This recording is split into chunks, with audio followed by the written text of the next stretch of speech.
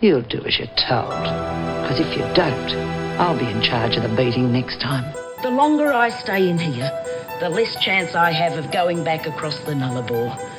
And that suits me fine. You don't ever tell a screw anything about anything. I sentence you to 6 months detention in Wentworth. Hi, and welcome to Cell Blockage Podcast. I'm your host, Lars. As you might have read or noticed, I've been on a break for quite some time. Life has just gotten in the way, one can say. As of recording this, it's the 26th of December 2019, and I do not know when this episode will go out. Hopefully though, 2020 will bring a bit more consistency to the releases. Episode 5 was written by Reg Watson, produced by Ian Bradley, and directed by Ron Hardy. It was first aired the 7th of March 1979. Mum is still being mugged by that old bitch Mrs. Gibson, and then she has some sort of nightmare? All colors are distorted, and we're greeted by Meg looking creepy as fuck with a huge smile on her face, and then Vera escorts her through a long corridor of the prison.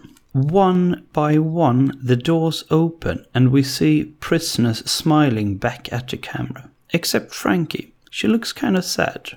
Finally, we hear Doreen call out to Mum, and as the camera pans towards the end of the hallway, we see Doreen holding Teddy. She's asking Mum if she can hear her, as Mum is awakened by her daughter, Lorraine.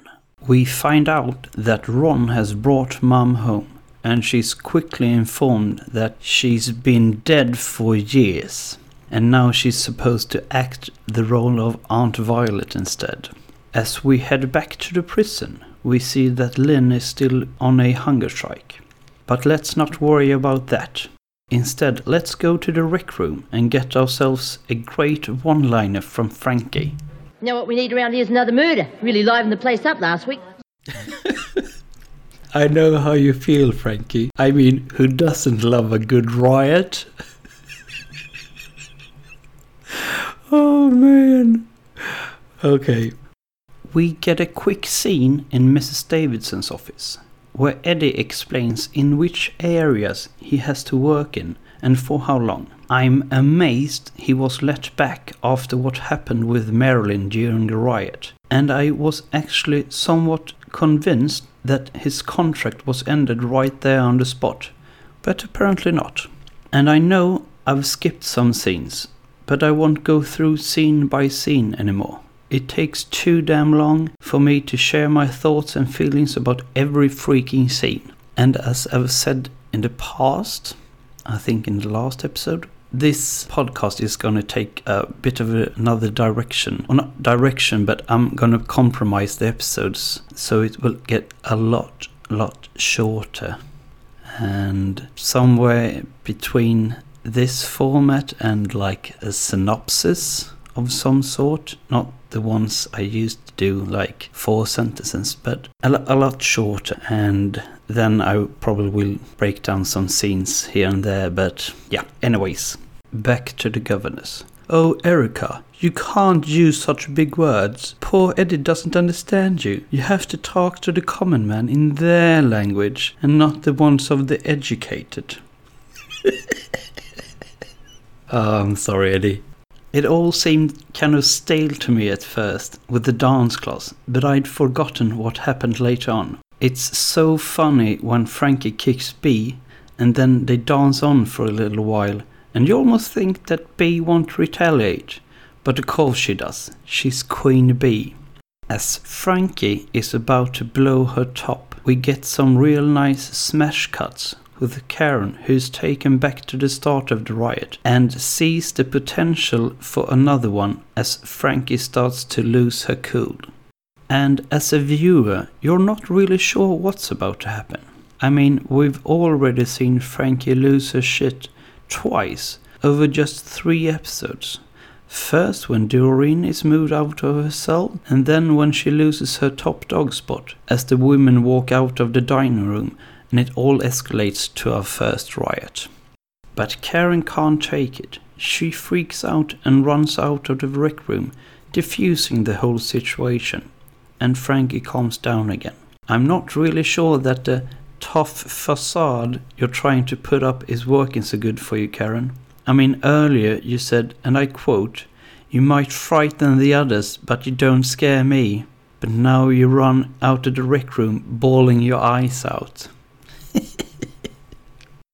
Wait a minute, did I just hear a door slam shut right after Karen runs out? Also, there's a gate there, not a freaking door. At the doctor's office, we get a short and funny scene where Marilyn tries her best to get Dr. Miller to put on the pill. But he sees through her little act and gives her a stern warning about mucking up her parole by fooling around with Eddie. I don't know what the fuck Lynn is trying to do out in the garden, but it sure is a shit-ass attempt at getting out. I mean, just look at her. She can't dig for shit. Back at the doctor's office, Liz is being a fucking delight. Mind if I sit down? My old legs. Were they still giving you trouble? Oh, only if I walk a lot. Ah, that's better.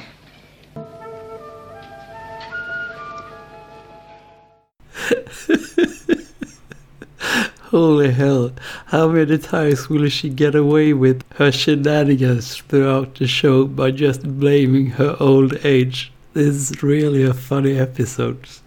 Oh man, I've missed watching some Prisoner. I haven't watched this episode or any scenes or anything for months and months, so it's really good to getting back to it.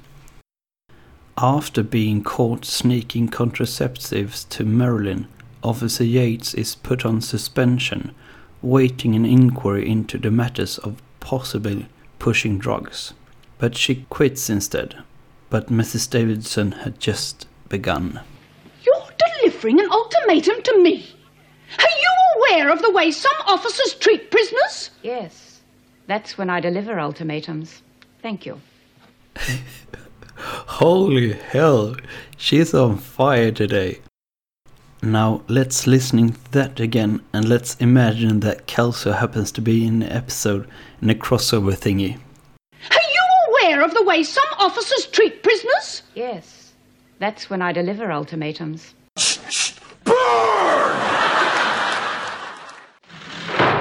Can we please take a moment and try to get into the headspace of the character of Lorraine Watkins? What she thought when buying that fucking apron she's wearing. I will leave a link in the show notes so you can all have a good fucking look at it. I mean, holy hell, what even is that monstrosity? Bon appetit? My god, did the 70s ever have some criminally ugly looking clothes. It reminds me of the Swedish recipe book that started out as a blog, Den bruna maten, the brown food, that features dishes from the 70s, and it all looks fucking disgusting.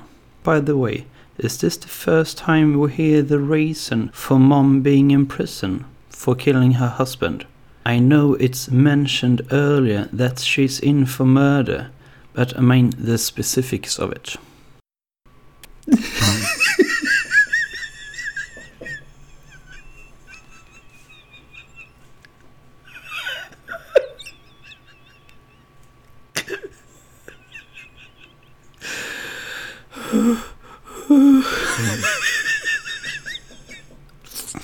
Oh man, poor Bee.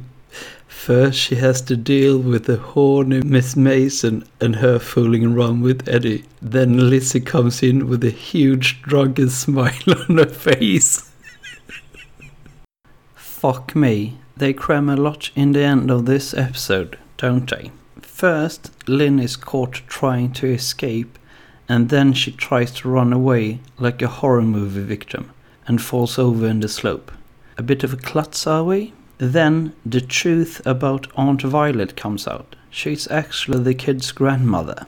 Less than 2 minutes after this, we find out that Mum has been arrested for shoplifting. It all ends with Lynn being in the doctor's office, finding out she's pregnant, and realizes that the father of the baby is the man who raped her. I was a bit shocked when this was revealed, had completely forgotten that storyline, threw me right off. The last little nugget I will share with you is that we got a new officer locking up the prison in the end credits, namely Susan Arnold, who's featured in the lockup scenes from episode 5 until 294. But we also see her in 2 episodes as Officer Graham in episode 6 and episode 47. I really liked the episode. It feels like the show is starting to go somewhere with its storylines. Well, at least we get something more with Lynn and the prospect of finding out a bit more what actually happened. In the case of Karen, I kinda like her story, but she's a bit overdramatic sometimes, and her flashbacks can be a bit annoying sometimes. But she helps build some stories throughout the first bit of the series. Let's delve deeper into the series and let's talk about some possible spoilers. So, spoilers everyone, spoilers. I'm kind of sad to see old Yatesy leave so quick. I would have loved to see her as a corrupt officer a bit longer. Sure, we get some others throughout the show, but it would have been nice to have her for a couple more episodes. I didn't care that much for Christy Childs, 2 other characters in the show, Glynis Johnson and Willie Beecham. As I mentioned before, Officer Graham is the one locking up the prison from now on until 294. But in between these episodes, we have some divergence. And for some reason, I didn't talk about the first one that happens in episode 4. When Meg walks throughout the prison crying. I really thought that I've discussed it more than just in passing. Anyway, this is a great ending, and I really think it's a shame that we only get a handful of these end credits throughout the years. It really gives another vibe to the episodes, and mostly kind of sad or dark endings. In episode 6, Doreen tucks a drunken Lizzie into bed. In episode 127, we get a close-up to the fence outside Andrew Reynolds' apparel factory. One of the weirder ones, and it feels kind of wasted when you look at all the others. In episode 139, we see Doreen in the sickbay, crying after a failed suicide attempt. First of all, Kevin, if you say you're going to sit there for a while, do so, not just up and leave like a minute after. Also, that haircut makes me want to vomit. Bea is crying in her cell after Ken says he's going back to his wife and family in episode 191. The last end credits that I know of that doesn't contain an officer locking up is the episode 239 when Lizzie burns down Sid's house. A great episode, by the way. From episode 295 until 481, we have Officer Barfield going through the rounds locking up. She's played by Delva Hunter. We first see Officer Barfield in episode 169 and its last scene outside the end credits in 456. She also plays a policewoman in episode 30 and Officer Mary Watson in episode 64. The funny thing is they changed uniforms from the grey ones to khaki in episode 438, but isn't featured in the lockup scene until Officer Brown starts doing the lockup from episode 482 until the end 692. Officer Brown is played by Geraldine Gervin. I'm not sure how to pronounce that, sorry. She seems to be featured in a couple of episodes between 466 and 496, besides locking up. The last little nugget regarding end credits I have for you is episode 534, when they play Pixie's song instead of On the Inside. I've surely missed some parts because of the sources I use isn't always 100% correct, and other times they contradict one another. and as a last resort I just have to go by memory and trying to look it up as best as I can going through the episodes. So please let me know if I've missed something or if you got some other little nuggets that you feel I should talk about. And as always, I will leave all the links in the show notes regarding my sources. We also have some new faces in the show. Kim Deacon, who plays Judith Ann Watkins for 15 episodes between episode 5 and 67. I didn't really care for her storyline being pregnant and all. I don't hate it, but it's kind of meh.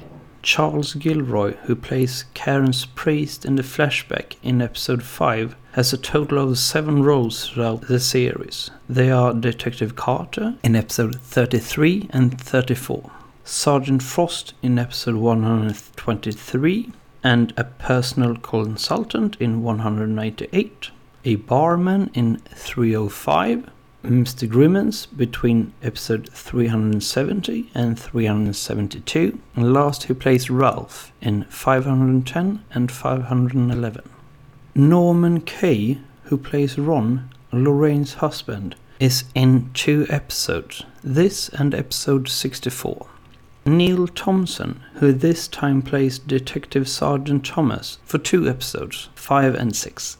He plays a detective in episode 18, a judge in episode 94, a magistrate in episode 102, another magistrate in 195, Senior Detective Burke for 2 episodes between episode 262 and 282, Sergeant Lewis in episode 386, Inspector Maynard for 4 episodes between 431 and 449, in his 9th role he also plays an inspector, Ron Gordon for 3 episodes between 581 and 587.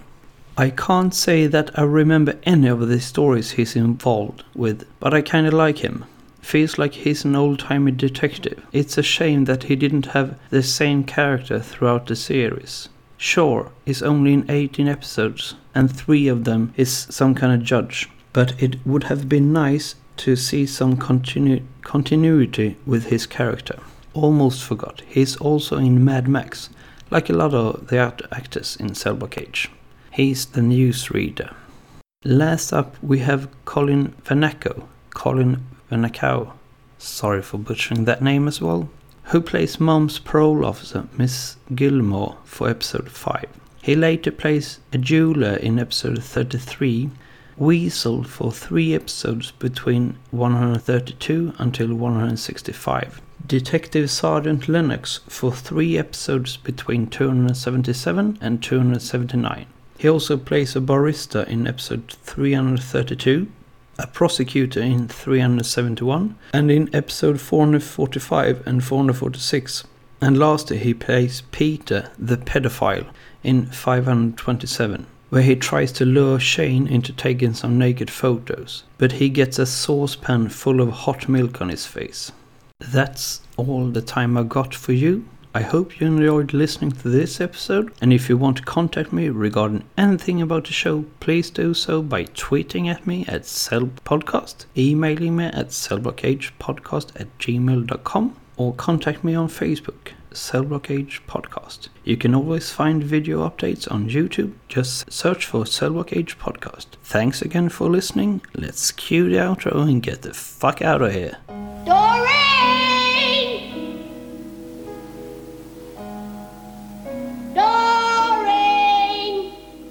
Can you hear me, darling? Doreen? Doreen? Can you hear me, love? Doreen! What? You love me, darling? Yeah. You miss me, darling?